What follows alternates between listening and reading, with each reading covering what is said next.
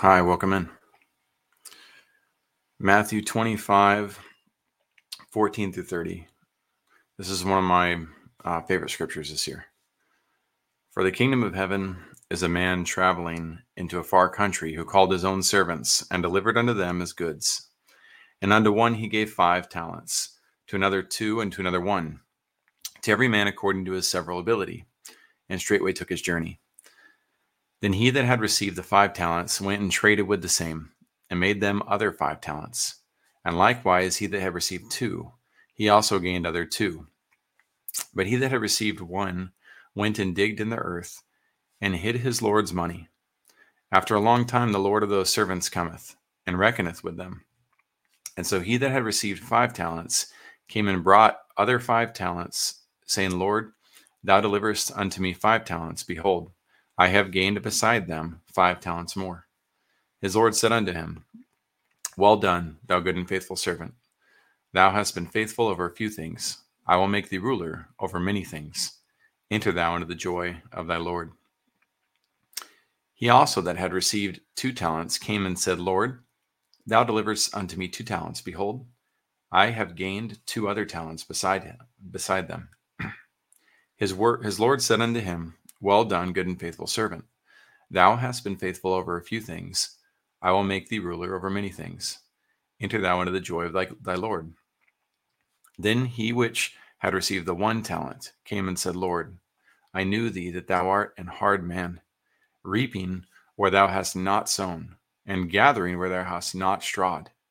And I was afraid, and went and hid thy talent in the earth. Lo, there thou hast, that is thine. His Lord answered and said unto him, Thou wicked and slothful servant, thou knewest that I reap where I sowed not, and gather where I have not strawed. Thou oughtest therefore to have put my money to the exchangers, and then at my coming I should have received mine own with usury. I think it is. Take therefore the talent from him, and give it unto him which hath 10 talents. For unto every one that hath shall be given, and he shall have abundance.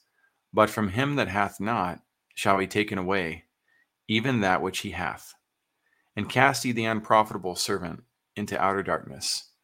There shall be weeping and gnashing of teeth. It's actually a lot more positive story than it sounds. Not for the person who is lazy, not for the person that doesn't do their work. Let's see here. Oop. Yep. All right. So this Old English is difficult for some people, including myself. There was, you noticed some words that I struggled to pronounce, but learning it can uplift us and create new meaning, just like learning Spanish has created new meaning for me. And just like learning that Spanish is different in Mexico and Uruguay, Peru, and Colombia, as you get to know the art of language, you begin to realize that there are very strong depths to words that are extremely meaningful. And the same is true of ancient languages. Welcome to Faith and Foundations, by the way. I'm going to break that scripture down in terms of how I interpret it and what it means for me. But I'm I'm here ultimately to facilitate conversations of scripture and of faith. And I'm looking forward to having people join me on this, people of different faiths. And, if anybody has certain scriptures they would want to share, then feel free to share one in the comments. I'm going to interpret what I understand from the scripture that I read. It's obviously important to my life right now. Otherwise, I wouldn't have shared it. I'm also going to be breaking down some other resources that I've come across in my studies, and we'll see how this continues to turn out as I continue to put this out there. Please read what you see on the screen as well, so that again, these are my thoughts. They're not anybody else's. This is not associated with any organization. I just know what I'm called to do, and so I will do it. That said, I want to discuss real quick, what do you think? How do you define faith? in your life. And feel free to take a minute to do that. I'm not going to give a dictionary definition. On this occasion, I'm not going to turn to a specific scripture and define it. I'm going to define my own interpretation of what it is. And I'm just buying you a little bit of time to go ahead and think through in your heart, in your mind, how would you define it? What is faith to you? What's good about faith? What's bad about faith? How can we utilize faith as a tool for achieving better things in our life? And how can we manipulate faith in ways that are destructive and tear us or others apart? There's really no wrong thought process if you're striving to bring about good with the thoughts that you have.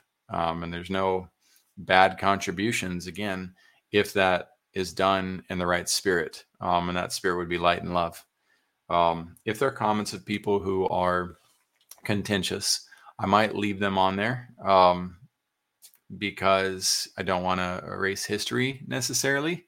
But I also might remove them if it distracts from the sacredness of the purpose of this experience. And if you have thoughts and comments, and my invitation to you is to share them with a light of love, and a light of purpose, a light of uplifting others, not destroying others.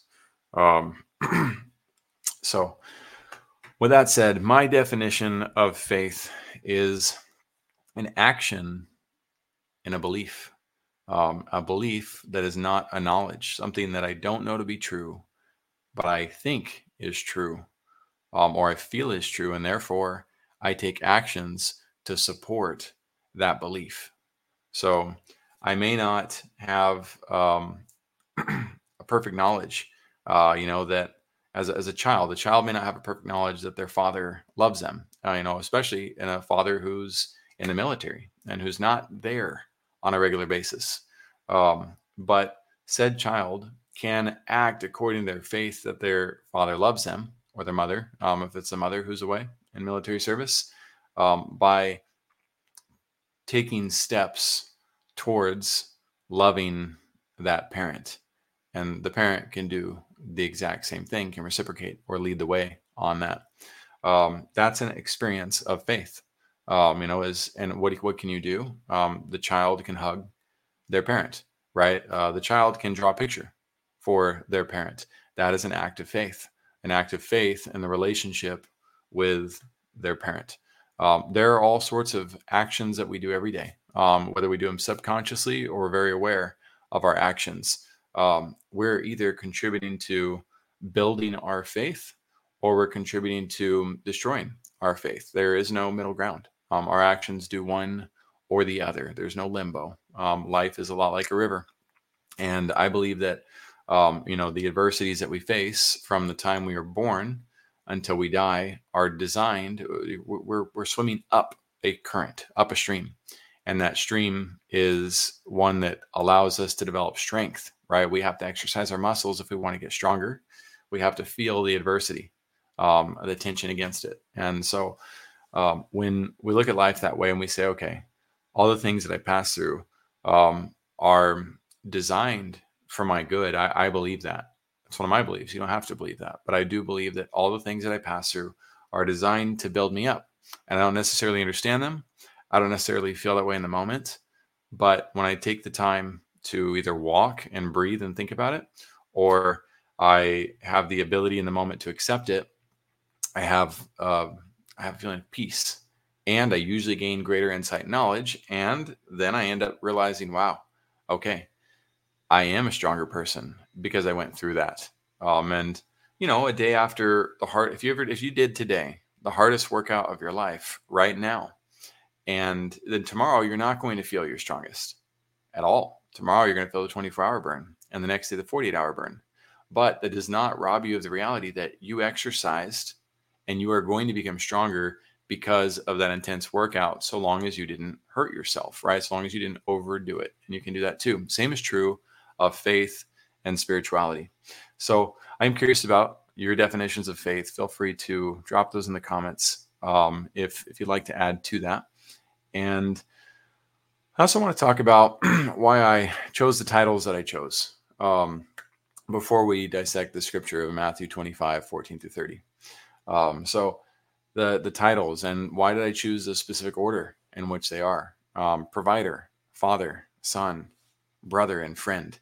There's probably more titles that I could use for myself. I've certainly heard some negative titles towards me, depending on who you're talking to.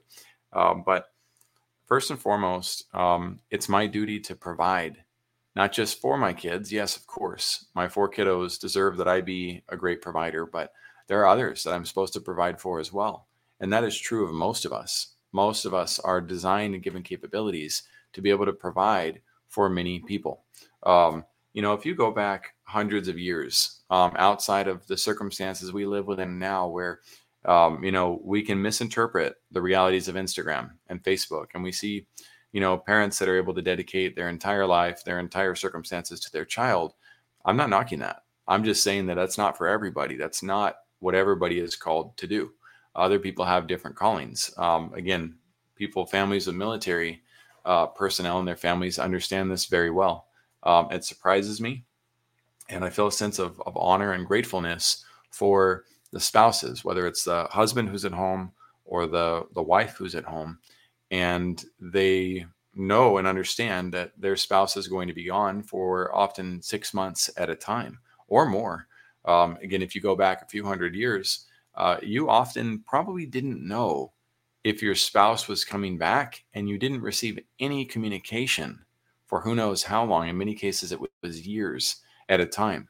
So the ability to be faithful in those circumstances, the ability to be committed to your relationships, it was an entirely different level than exists in today's society. I think people had a greater strength and capacity in relation to their earthly relationships because of those types of circumstances. Even if you just watch 100 years ago, if you watch the movie, I don't think it was 100, Old Yeller. In Old Yeller, the dad leaves for a cattle drive that he's got to work, and mom is left at home with her kids, and they're on a ranch where they don't have any protection. They don't really.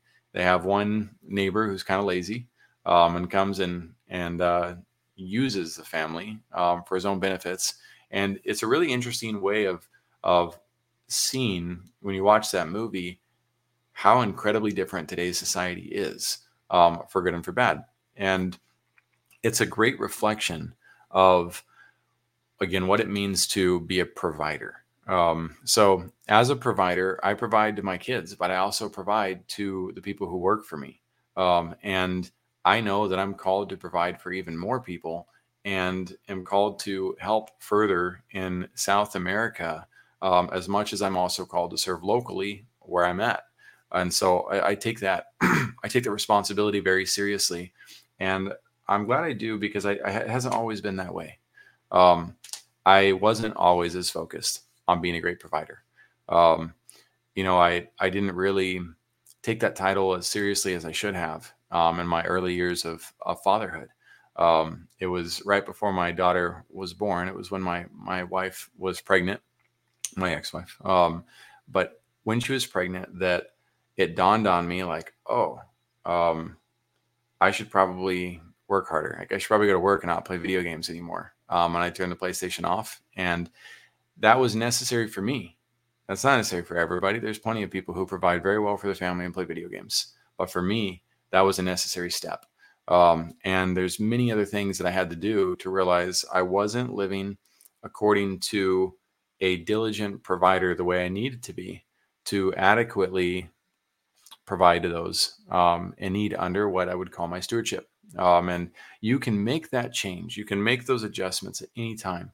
And you have the opportunity to make it in big strides, or also to make it in little strides. That's for you to figure out and determine ultimately. So, father, yes, I do have four kids, and I love them dearly, and I don't get to be with them on a regular basis, and that's very hard. It's not an easy reality to have to go through. Those of you who are divorced, or who or don't have access to your kids for whatever reason, you know the intense amount of pain that comes with that reality. And you also probably know the intense amount of pain that can come from actually being with your kids, but knowing that the moments are fleeting. The moments are short, and you don't, for whatever reason, you don't get to have that experience with them. And so that doesn't mean that you're not a full-time father, though. That doesn't mean that you can't be seeking ways to express your love for them while they're not with you. In fact, we have to do that even more so when we're not with them. And I specifically love that the symbolism of watering a plant. And I've learned this recently, that if instead of inundating your kids, and all at once and drowning them, you don't want to drown a flower, giving them, a little bit of water each day, is really what will cultivate their healthy growth. And I need to be better about that as well. Even though, as the parent that's out of the picture for the most part, it hurts tremendously because you don't get to see them. You don't get to have the experiences that you envisioned having on a daily basis. You don't get to be around that dinner table, talking to them and hearing about their day. And so when you call your kids, or you write a letter to them, whatever you do to try to connect, there's a sense of loss that you also have to overcome as you push through that dynamic. But you also have to learn to get over yourself and do what is necessary for those that you love, so that they don't have a sense of doubt that you love them. And that's all. Again, those are opportunities for growth for all of us. I'm a son. I'm a son of God. I'm a son of my mother and my father. And I have an opportunity to honor that. I'm a brother and I'm a friend. I won't dive into the rest of those. Those are pretty straightforward. But again, I put provider first because that is my primary responsibility, is to know who I provide for and to be there for them. And, let's pretend that in my house, I have my kids. My 4 kids are there and they're safe and protected. But let's pretend 2 houses over, there's another house and there's 100 children in it and the house is on fire. Who am I the provider for in that moment? I'm the provider for both. But it is my priority is to go help the kids, the 100 kids who are in a burning house, and get them out. That doesn't mean I'm neglecting my responsibilities and duties to my family, but it means that I'm attending to the call of where I've been called to serve. And so, again, this isn't a call out to people who are able to be with their parents full time, but it is something to consider. Are you drowning your kids in too much of a good thing, or are you there for them in the necessary capacity and helping them understand that we also have 8 billion people in this world to help? And while that burning building with 100 kids may not be next door to you, it might serve our children well if they got to see and understand that we do care about those who have greater needs than we do. And that's really what, this scripture is all about and why I read it. And now I've already read it. I'm going to go ahead and provide my interpretation of it since we read the Old English version.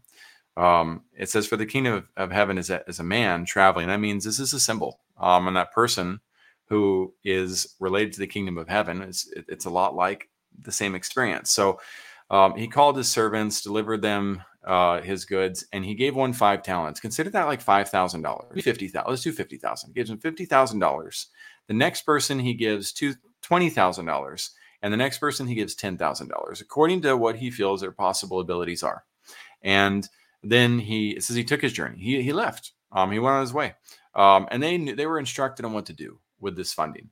And they know who he is. They know what's going on, and they're supposed to go to work with this. And so he comes back, and the person he gave $50,000 to is excited. He's like, hey, you left, you came back, and I turned your 50,000 into 100,000. Here you go. This is your money, and humbly waits to be given his reward. And sure enough, the person who gave him the finances ends up saying, hey, you should be excited, about the joy I feel for you. I can't wait to celebrate this, and I'm going to give you so much more this time around, and and you're going to be able to enjoy it, and everything's going to be great. He's really excited. The same thing occurs with the person who he gave $20,000. $20,000 person gave him the $40,000. Said, hey, I was able to extend this, and the last person who was given less, um, he ends up saying like, he said, "Thou art a hard man." He says, "You're kind of a jerk, and you you always collect on the work of other people like myself, and and I know that I knew that you were going to be mad at me, so I was afraid, and I went and I just I made sure that your 1,000 stayed safe. Here's where I hid it. You can go get it yourself." Um, and that the person in charge that gave him the money wasn't very happy with that decision. So he goes and he tells him, "Hey, look, like you're like, how lazy can you be? I gave you this gift to utilize, because I didn't need to have it myself. I got other things to tend to. You could have turned this into a fortune and done something with it, but you chose not to. And so yeah, not only are we going to take that away from you because you didn't do anything with it, and we're going to give it to the person who created the most amount of wealth, for our circumstances, but now you're going to be thrown into darkness. It says you're going to be thrown into jail because what do you expect?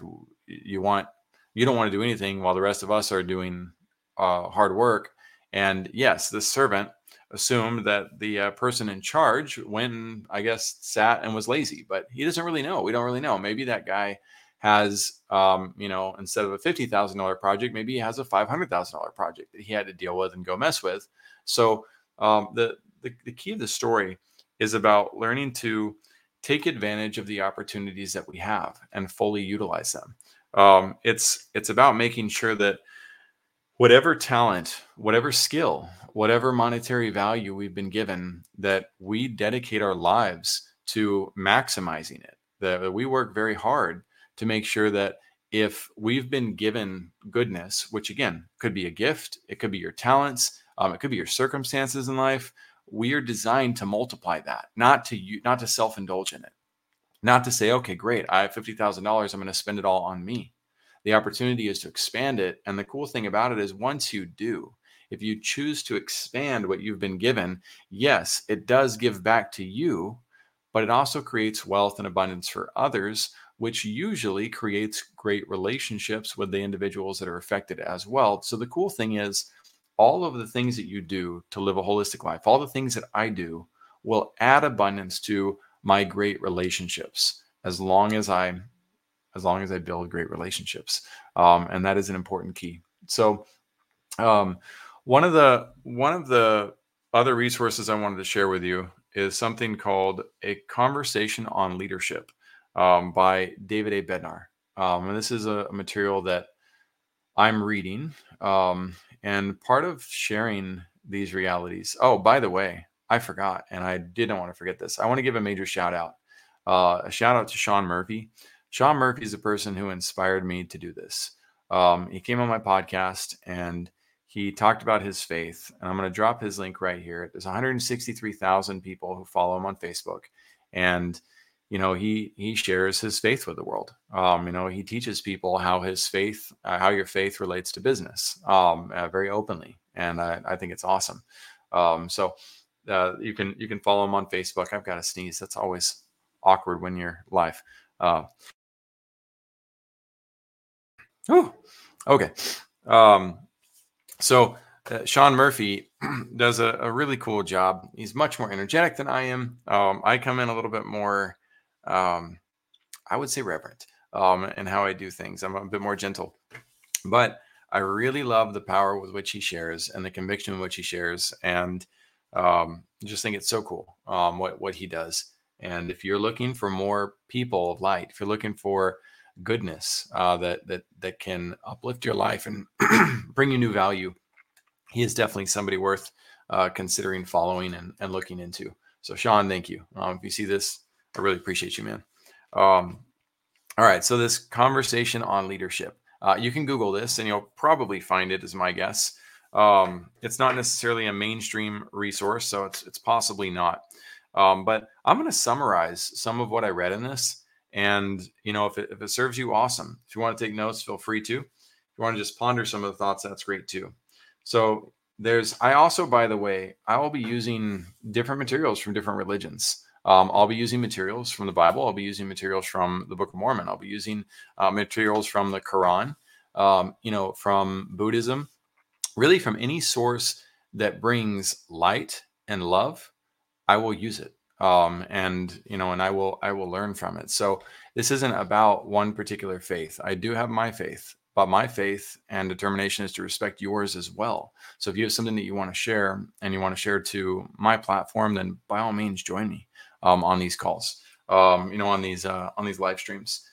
So as long as the material, like I said, has elements of has truth in it, then I'm going to find how I can use that for good. So this comes from the Doctrine and Covenants, and it's speaking about what's called the law of consecration, and that is the law that we are designed as human beings to give everything we have to each other, and ultimately establish not communism, for those who are scared of that, but a law of equality, where we're trying to make sure that everybody gets what they need in order so that everybody has a great life. Great principle, difficult to live, extremely difficult. And it says so, but there's a power that's buried in this particular verse. It says, "And all this, do all these things for the benefit of the church of the living God." You define your church, by the way, and what that looks like. I do too. It's not necessarily the congregation or the building that I go to as much as the people that I serve. And it says that every man may improve upon his talent, or woman may improve upon her talent, that every man may gain other talents, yea, or yes, even 100-fold. That means becoming 100 times more capable than you currently are. And to be cast in the Lord's storehouse, or giving to, God and what God's doing, to become the common property of the whole church. Again, we all define for ourselves what that means. And again, some people take that as, a literal reality for their own congregation. And that's fine. I'm not here to judge that. And I'm here to decide for myself, what does that mean for me in my situation? What does that mean when I've got a driven personal mission to help bridge the economic gap between South America and North America, but I also have a local church that I'm also designed to support and help? Well, that's a great conversation for me to have with God, in my opinion. That's a great conversation for me to take up with him. And in your scenario, that's not something for Jackson to define, or somebody else to define other than God. Ask him, take it up with him, figure out what he wants you to do with your talents for your life. But the cool thing is, it says, if you follow this, then you will have the power of God on your side to make sure that you become 100 times more powerful at what you do. And I love that realization. So they talk about in this conversation on leadership, a leadership pattern. And they go into what type of leaders they, in this case, their church, the Church of Jesus Christ of Latter-day Saints, are looking for. And here's what they kind of determined after talking to a lot of the different existing leaders in the church. We're looking for leaders who can lead as the Savior would. And at the top of this pattern, we're looking for leaders who are able to act under the direction of the Spirit. We need leaders who are confident in seeking the same spirit of revelation. That means, again, seeking answers directly from God, as the brethren do. And they seem to be, I skipped one, fully expecting, this is what's really cool to me about this.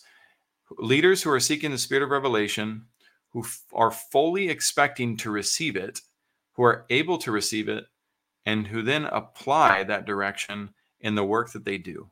So, excuse me, being able to know that you can receive revelation, then being able to do it, and then apply it to what it is that you do. This is one of the founding principles of my own faith, is that you are supposed to receive revelation in order to guide your own life. And practicing that, understanding how to do that, learning when you're right about it, learning when you're wrong about having received revelation, like that, it's a process. Just like learning how to get the questions right in school with a teacher. Sometimes you get it wrong, sometimes you get it right. But that just because you get it wrong doesn't mean you stop trying. You got to keep going on it. So, excuse me, this bronchitis thing has been tough, but it's not going to stop me from doing what I love.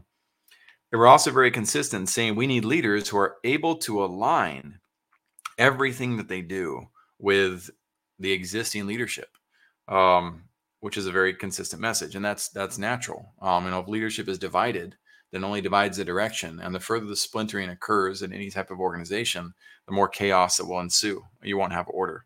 Um, and then he talks about 6 basic types of work that leaders need to do. I counted 7. So I wish I'd seen the slide because I'm only reading the version, but let's do the best we can with this. So it's a great path. Number 1, you got to define your direction, right? I call this defining your vision. Number 2, organize your work. You got to organize your work in order to be a great leader. 3, you got to counsel together, right? And who do you counsel with? That matters too. Do you have people by your side who are smart enough, who are intuitive enough, who are respectful enough, and who are giving enough to counsel well together? Number 4, you got to build capability. What does that mean? That means lifting up those who you are working with on the project, making sure they're capable of doing the work. 5, accomplish the work, right? Get the work done. It's one thing to build people up to do the work. It's another to accomplish the work. And then number 6, to render an accounting of the things that we do. One of the most uncomfortable things for people in life is to own whether they did something or not. And to be able to overcome that is kind of a leadership it's probably a leadership 301 principle, but it should be 101. It's something that we need to embrace. And it's tough when you've worked with leaders who don't appreciate you on the past, or who make you feel bad if you failed at something or didn't do something.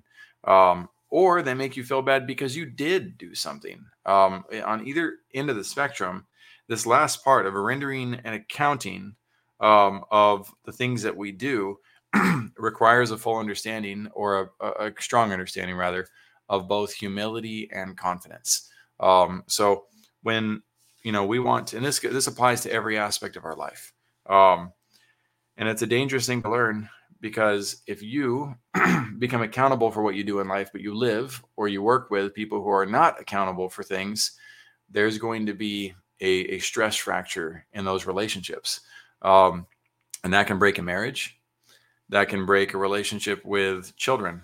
That can break a relationship with parents when a child chooses to do that, but you have a parent who does not want to be accountable for their own actions. It is not an easy thing to do, but it is a healthy choice. And in an unhealthy world, if that's your surrounding, what you're in, then it's also important to find a healthy world to start participating in life with, because that's that's a necessary step of growth for us that we really need. So accountability, feel free to look it up. I'll leave it where it's at, even though I love to talk about it, to be able to move on. So those 6 elements, these are what they call leadership principles. And I wish he had talked about, he says there's 2 dimensions of the leadership pattern. That's the only one he mentioned. This was a live broadcast, I believe, an open question and answer. And this is a facilitator. This isn't actually the David Bednar talking yet. This is Ralph Christensen. And so Ralph never ties the 2 together, and maybe they had a slide presentation for those who were live. But what I gather out of the second dimension was our earthly administration skills. And basically, he outlines that if we do all this deep spirituality work and we align with Christ, but we don't learn the essential skills of technology, finance, management, operations, then we're not going to be very capable of doing very much. So we have to be willing to exercise in both dimensions. In the spiritual world, this is often referred to as being in the world, but not of the world, right? And that means that, and that's not a literal saying. I don't think it is. I interpret that as meaning that we're supposed to be around people and in society, even with people who don't agree with us, even with people who don't see eye to eye with us. We're still supposed to be there and facilitate good relationships and work, and cultivate goodness, but and utilize the skill sets necessary to evolve and provide and win our bread by the sweat of our brow, things like that. But we also need to make room for the spirituality, the spiritual side of the things that we're supposed to do. And while it's hard work to do both things, that hard work is the exercising that creates strength and balance in our lives and our ability to help others. I like this idea at the end of this paragraph. He talks about how how they facilitated this session with David A. Bednar. Now, David Bednar is a leader in the Church of Jesus Christ of Latter-day Saints. It's an organization of like 17 million members, I think. It's a lot of millions. And this guy, as one of the people who helps facilitate that, he has a lot of great leadership skills. So they're doing this with, about probably 100 people present and probably another million or so listening in. And I love how they designed the mastermind portion. You can use this for your own masterminds if you do them. It says at the conclusion of the facilitator asking 5 or so prepared questions, and the facilitator works with people all day long who are constantly asking questions. So this guy already had the top 5 questions that he had pondered and thought about. Was like, man, these are the questions that pretty much everybody in here is going to benefit from. So the conclusion of those 5, then, excuse me, they open it up for questions or comments from those who are participating in this process. So I thought it was just an excellent facilitation reality. If you're going to facilitate an interview with somebody that you respect, a leader that you respect and want to hear from, it's a great way to do it, where you ask the questions that apply to most people, and then you open up the opportunity for other people in the audience to participate if there's time for it. So one of the first questions that they asked was, why is it so important that leaders develop others? Obviously, I shouldn't say obvious, but it's a fairly rudimentary question. Why should a leader build up and develop the other people around them? And the answer to that is because now you have multiple people who can do the work, right? And they did a follow-up question. How's that best done? And I really like the answer that was given for that. So David Bednar said, I think leadership includes both what you do and what you leave. What you do is necessary, but not sufficient. It's not enough. The most important thing is what you leave when you're not there. And the most important thing you can leave are people who have increased in 2 things, in capacity and confidence. So my goal as a leader, therefore, would be then to make sure that the people I'm leading and teaching and helping grow increase in their capacity, their ability to do more, and their confidence, their ability to know that they're contributing good, their ability to feel the power of contribution and of belonging. That should be my number one priority. It says, now your greatest responsibility is to begin right now training a multitude of men or women who can replace you. This was in his first day as basically the CEO of the organization. That's what he was taught on day one, was start right now on day one, getting the next leaders of the future generations. Not later, right now. Start from the beginning. It's just a really bold, wise concept. I would say it's wise because I know when he was put in that position, the church that he runs was probably around like 8 million members, and it's gone to 17 million. So the leadership principles are leading to excellent results. He also said focus less on managing programs in the organization and be a lot more focused. That doesn't mean let go of programs. It just means that's not the focus. The focus is on the people and what's called the ministering. Ministry meaning attending to the needs, right? Being there for those individuals and helping people learn and helping them to grow. That's what cultivates success in leadership. Later, one of the questions I have circled is, what can you do during your term of service that will prepare the way for the next people who follow you to be successful?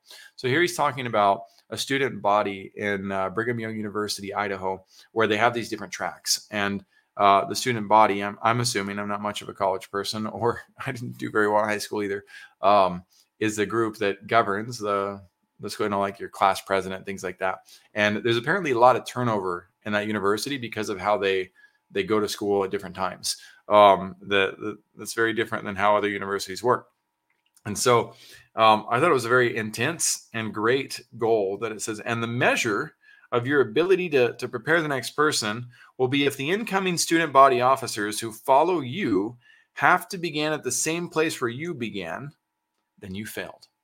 right? You did not do your duty properly if they have to begin where you were or in a worse position. You want to improve the system. You want to improve the program. You want to optimize it so that the people who come after you have an even easier time contributing and creating growth. Um, and this is so important, the capacity and confidence of others, because those people are going to be there long after you are. So again, this principle applies to parenting as well. How can I help my children have the skill sets that I've developed, but develop those skill sets at a younger age? And how can I do so in a way that, again, increases their capacity and increases their confidence? Sometimes as parents, I'm guilty of this. Sometimes as parents, we're guilty of trying too hard, or trying to force issues at too young of an age. I was super bad with this with the ages of 1 to 4. Like I thought my 1 to 4 year olds would love board games. Well, hello, Jackson. I could have probably realized that board games weren't going to happen until they could read and comprehend. And that was a very disappointing reality. The same is true with organized sports. I wanted to teach them how to play sports like, the crazy, and I say crazy in a good way, the proteges, the kids on YouTube, they can already like dribble a basketball like crazy or make every shot. And, they just were drawn to that. And I was like, man, I thought I'd be able to help my kids have that same type of experience. If I just worked with them enough to train on that. And that's not necessarily how it works. And if you try too hard to do that, you can very much affect the confidence of the child and kind of ruin their ability to progress. So we have to be conscious of that. Those of us who like to achieve and push the limits, we also have to make sure that pushing the limits is done at the appropriate pace of the person that we're trying to help. Otherwise, we will end up ruining their confidence and ruining their ability to lead. So I've had to eat crow and eat that humble pie many times where I'm trying too hard and pushing people rather than inviting them to take healthy steps forward. Any thoughts of what a leader can do to make sure that we carve out time to actually do that? And what is he talking about? For those of you who just joined, we're talking about the ability to help drive people's capacity forward and build confidence in them while having to manage the day-to-day operations. And I love David's response. He says, well, it's a false premise to think that you don't have the time. It is. We all of us are less effective at delegating, excuse me, than we should be, because we don't want to take the risk that someone will do it wrong, or we're scared to ask people. There's a lot of reasons why. I'm gonna go off script here. You can read this anytime you want to. Excuse me, but it is a false premise that we don't have the time. Anytime we say that, we're lying to ourselves and we're lying to others. We can make the time. We choose not to make the time. We might have better priorities for our own intent or for others, but it is not about not having the time. So we have to structure our day in a way where we've got the ability to do the things that we know we must get done. So one of the things that I like that he says here too, is he says there is some self-interest in helping people build in their capacities and their confidence. There's a little bit of selfishness in that. The more people you have with increasing capacity, you can be off into doing other things that you probably ought to be doing, but that you can't do because you're the only one who can do all these other tasks. So the benefit, the byproduct of helping others become better leaders is that you then have the ability to break free to do more of the things that you want to do, or that you need to do, some of the higher level things that others can't. That was really important for me to hear personally, because the person I learned what the definition of meek was David Bednar. And, when you learn something from somebody who you respect tremendously, sometimes you put them in a golden box of perfection, or you don't understand the context of what they said. So when he shared the definition of meek was without hesitation and without self-regard, or without regard for self, I latched onto that because I'd never understood that word. And I was probably 31 or so when I heard that. And I was like, okay, so if I want to be meek, I have to act without hesitation to help people. And I have to not think of myself. And I would love to know if you guys know of a scripture that talks about the balance of meekness with the reality of life.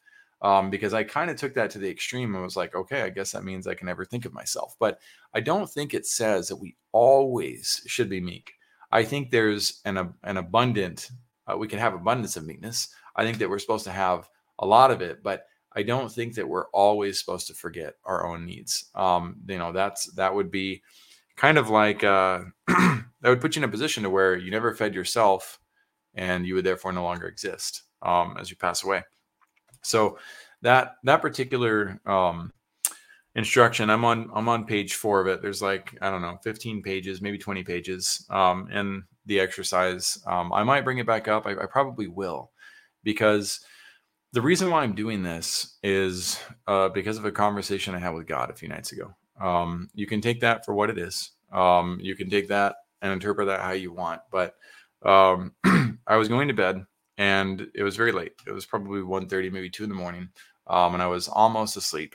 And I knew I needed to get up and write down, some instructions. And I had this prompting, and I was tired. I didn't want to. But I've learned from great wise leaders that when you have a moment like that, where you have something enter your heart and your mind that is clear as day, that's important to your life, you don't risk forgetting it. You don't risk going to sleep thinking, oh, I'll just write this down in the morning. The morning comes and you don't remember those elements. You were meant to write those down in the moment that they occur. So I try to be really good about that. And on this one, the conversation that I had with God led me to realize that I need to be on a better path to accepting God's love and no longer robbing God, my Father. That's something that I can definitely do a better job of. And I'm sure we all can. This isn't about beating myself up for what I've done wrong, as much as allowing myself to have access to the goodness that God has in store for me. And when God spoke to me, my answer was, read my word. For one, like I need to be doing a better job of making sure that I'm reading God's word on a daily basis. Part of that was this leadership talk by Bednar. This thing has been on my dining room table of all places. It's been sitting there on the table for almost a year. And I've been meaning to read it. And it was given to me years ago. And it used to be on my other desk. And it's transferred from place to place. And I, for whatever reason, have not made the time to read this particular document. Read the scriptures and read what's called General Conference. Share it openly and let it flow. Like Sean Murphy. Again, I got to give great credit. I'm super grateful for Sean. And I need to make sure that I'm expressing gratitude for those in my life. Openly. Again, let it flow. As I did with Sean Murphy, I got my little list here of the people, of the elements of my life that I can be expressing gratitude for. And this is not a one-time thing. This is something that I know that my ability to connect with accepting God's love for me and not robbing God of all that I've been given entails continuing on this path of doing just that. So for Mother Nature, like that element, her, as a person, I'm grateful for, seeing the movie Pocahontas as a kid and learning about the ancient Native American ways of caring about Mother Nature and understanding that she exists. There's just something about that always felt right to me. And I love just going outside and appreciating the trees, appreciating the clouds. This kind of like scares me to share because this is just so frou-frou, as people would call it. But, if I see an insect walking or a bird flying, I take the moment to appreciate the fact that I got to see that, that gets to be a part of my life. That all of these things are designed, the colors that exist, the feeling of the wind, everything that I get to experience, even just waving air on my face right now, a baby, when I was a baby, I'd smile about that. You found that funny. You found that like amazing, you found it magical, you can tap into that. And there's nothing crazy about it. Fine. If you want to call it crazy, that's fine. But there's so many things that are wonderful. There's so many good feelings that can come when you appreciate life on that level, and you realize just how much access we have to to understanding and feeling and seeing different things. Um, I don't want to take that for granted. For the people in my life, those of you who've tuned in, there's two people who left little hearts on this, and I appreciate that. And maybe they gained some fortune cookie thing out of this that blessed their life. I'm a huge fan of a talk, um, a lecture, whatever you want to call it, by I think it was a man named Ballard, M. Russell Ballard, or I think that was it. But if you look up the talk on honeybees and you look up his name on Google, you'll probably find it. And it talked about how honeybees, bring like the tiniest drop, like it's so small you can't even hardly see it, back to the nest, back to the beehive, for the sake of creating the honey that we have on our shelves. And their contribution seems so insignificant in their life, yet it provides for millions of people.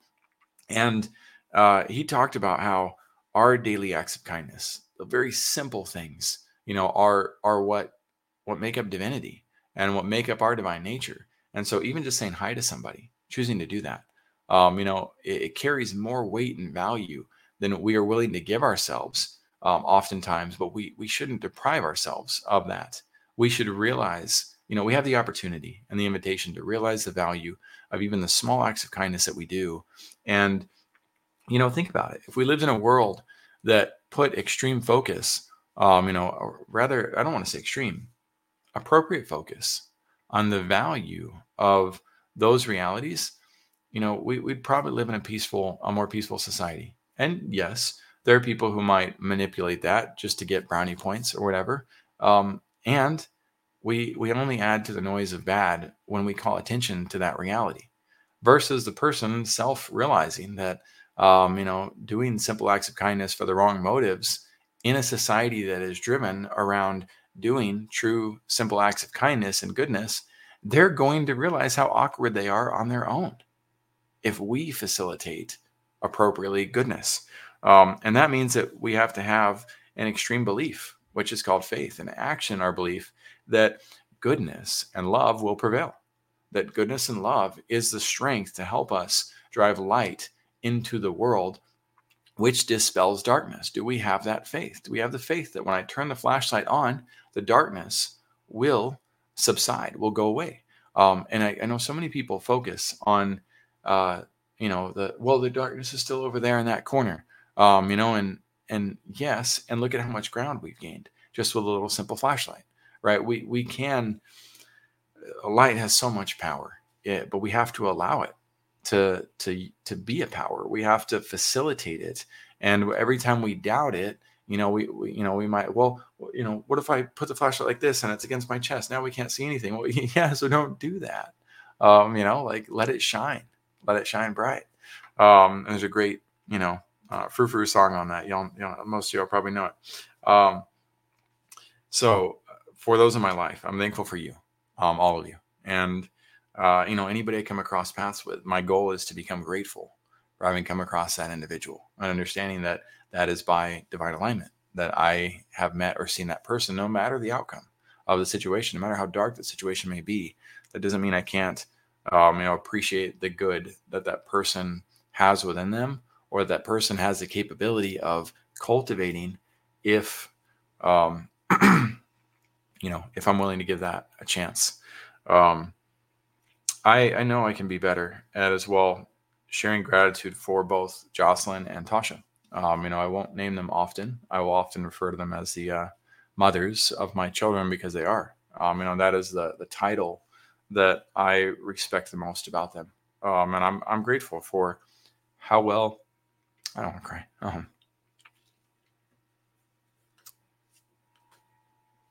How much they love my children, their children individually. And they do so many good things for them. Wow, that wasn't supposed to happen. So I'm going to limit my gratitude on this occasion so that I don't bawl. But I'm grateful for them, and I hope I've never expressed anything different. And in spite of the conflict, in spite of the challenges that we have, um, there's a deep sense of appreciation for them and my children, um, as well. I can't go into that. I can't go into that without getting extremely emotional. I can. Okay. I'll look at a children's book to distract my emotions a little bit. Um, my kiddos are the best kids in the world. I hope you feel the same about your kids. Um,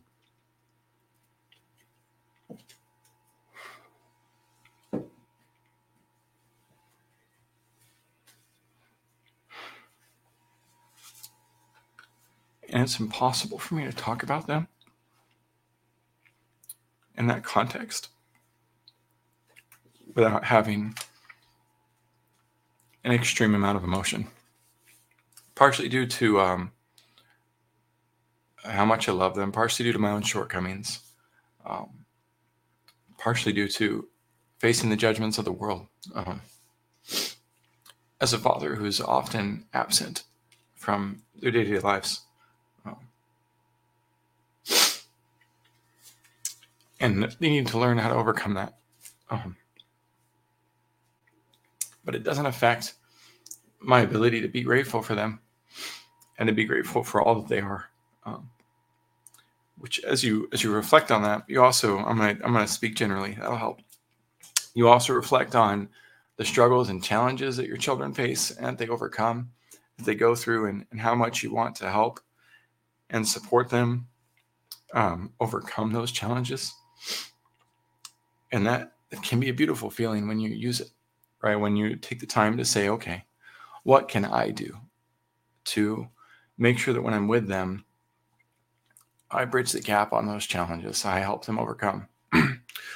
One such experience with that, is, I had this strong thought feeling. I don't remember what led to it, but I knew I needed to talk to my son and my daughters, my oldest two daughters, about boundaries and the importance of healthy boundaries and communication. So, and then I don't get to see them for almost 2 weeks when I received this prompting. And so I was like, okay, I'm gonna write in my notebook. I'm gonna write on a sticky note, but I also have to write it somewhere. I'm going to remember to talk about this. So I've got a whiteboard sitting in our living room, and I wrote it in the corner of the whiteboard as well, right? Trying to make sure that every time I pass there, I can remember that that's what I need to talk about with my son, and prepare my mind for having that conversation with either him alone or with the three of them. That we could talk about boundaries and kind of map it out, talk about how boundaries work. And I didn't anticipate sharing that, but that's again one of the benefits of diving into gratitude is you receive these thoughts that, for what you're thankful for. You receive a thought on how to maximize, how to amplify it 100-fold, just like we were talking about earlier. For those of you who hung in there for the long haul on this stream or on this recording, and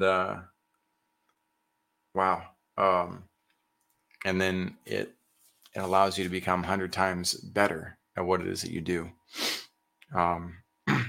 So one of the things that I want to share about is just the feeling of brokenness of myself that I came to realize that led me to that powerful conversation with God. And that is that, I feel oftentimes incredibly broken as a human being. I feel like a broken windshield. I feel like a shattered glass. It's kind of like that shattered glass where if you touch it or you try to pick it up, it's going to crumble. Sometimes that is how I feel. A lot of times that is how I've felt over the last couple of years. And I'm able to compartmentalize that in a healthy fashion, and handle that with God, or talk to uplifting friends or family members, therapists, people who can help.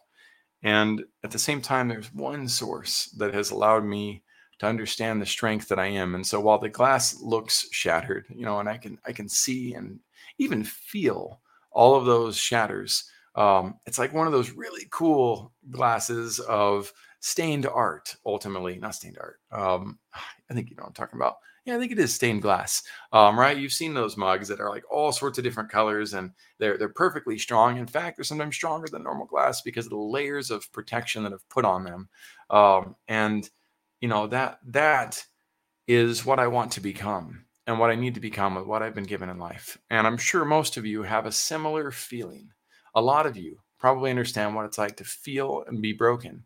And I don't hide from it. And I don't try to ignore it. And I don't try to make sure that people can't see it. It's just part of who I am. And I try to make sure that I have my healthy boundaries around it. But being broken and feeling shattered is a difficult reality. And while therapy can help and people can help, there's one source that has been my greatest source for overcoming the reality of how shattered my life has become. And so as I was praying with God and thinking through the reality that, wow, when I went through my first divorce, um, a part of my soul, the person that I tied my life to, was now gone, and my identity, in a large sense, was shattered. And then my three kiddos as well. Bam, shatter, shatter, shatter. Three more shatters that occurred with my identity, and I got remarried, and I got divorced again, and boom, another shattered experience, and I lost my fourth child in that, and so there's all this shattering taking place and all this healing that was taking place too, and layers of it. And so the other night, I received an even bigger version of that. And this I've known to be true since I was a young kid when I first found it. And that is that healing power of Jesus Christ. He is the ultimate healer. And so it was in that moment where I was having this dark feeling and realization that I am so shattered, and I'm admitting it openly. And I feel like that shattered glass that's going to crumble, that at any moment. And at the same time, I realized I'm depriving God by not giving that to him. I'm depriving and I'm denying his capacity to heal that through his son and through the atonement of Jesus Christ, by not allowing that to take place, by not believing that that is possible. And what went from my moment of realizing, oh my gosh, I'm shattered and I'm part of me is distributed throughout the world in areas that I can't even, in relationships that I will never get back. Yet I don't give Christ the opportunity to fully heal me if I hang on to that thought. And that's what ultimately became an incredible healing power was, whoa, that atonement, that ability of Christ to heal is available to me if I just accept it. If I just allow myself to realize that all things can be made whole through Jesus. And that doesn't necessarily mean that all external relationships will be made whole. Not in this lifetime. That doesn't mean that I get to control the circumstances of that, but I can believe that he can make it right in his own mysterious way, the mysterious power of God, as it's often called. And in addition to that, I could accept the companionship of the Comforter, the Holy Ghost. And by doing so, I allow myself to go back towards the light that is available for me in this life, as well as if it's available for me in the next life as I continue to do that. So as I came to this realization, I'm writing these notes, at 2 a.m. or whatever it was, and dead tired, but now with, eyes wide open. The notes say, and the companionship of the Comforter with an arrow to, but seek God's word. What you read, you shall share. Don't bury your talents. Follow the call to be his mouthpiece in the flesh. And that's exactly what this is about. My foundation is very much based in my belief in God. And your foundation is yours to decide. It's not for me to decide. You got to figure out what your foundation is. But I'm very grateful that my faith and your foundation's a mystery to me. I don't get to decide it. I don't get to tell you what yours is. I can invite you to understand the power of my foundation in Christ. But you, at the end of the day, it's up to you to go and figure that out. And it's up to you to decide to ask God if that's right for you or not. Or it's up to you to decide to meditate on that. And yeah, again, and to teach me as well what you believe. If you believe something different, that's okay and that's fine. That's welcome in this space. I'm going to be doing more of these.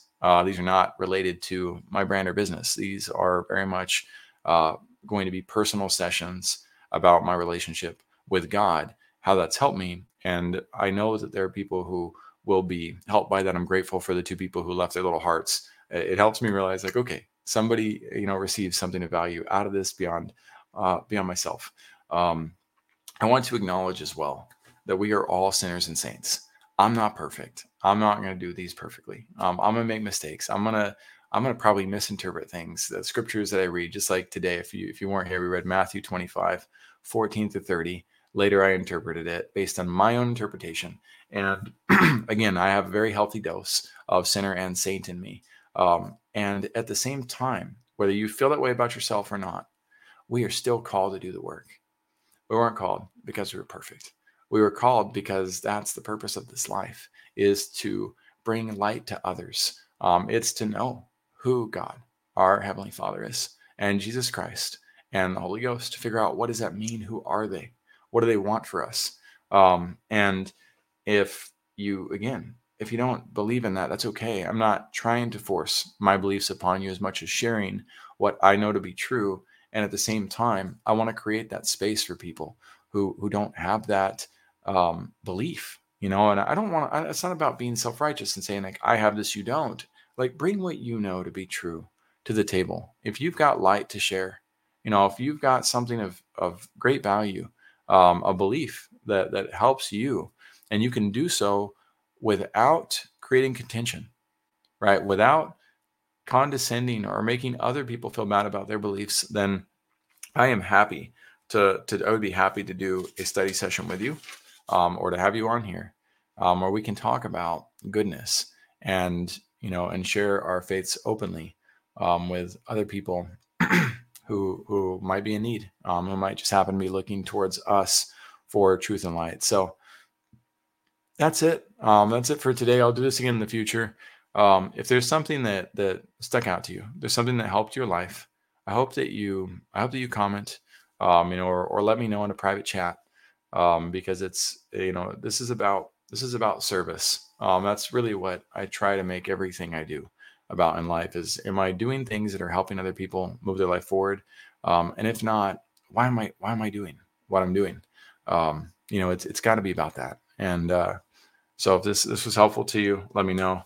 And I guess if it's not, it's helping me dive deeper into my own understanding of these principles. So with that said, I hope everybody has a fantastic day. My thoughts and prayers are with those in Afghanistan, with those in Israel and Palestine, and of course those who are suffering throughout the world and for many different reasons. May our actions, be ones that allow us to contribute to the needs of such people, or as that leadership talk that we talked about said, or may we be working on things that drive greater capacity into others and help others have more confidence in their ability to serve. Because next thing you know, instead of having one person contribute, now you have 3, now you have 5, now you have 10 and beyond. Let's always strive to lift up those around us. Everybody take care. Bye-bye.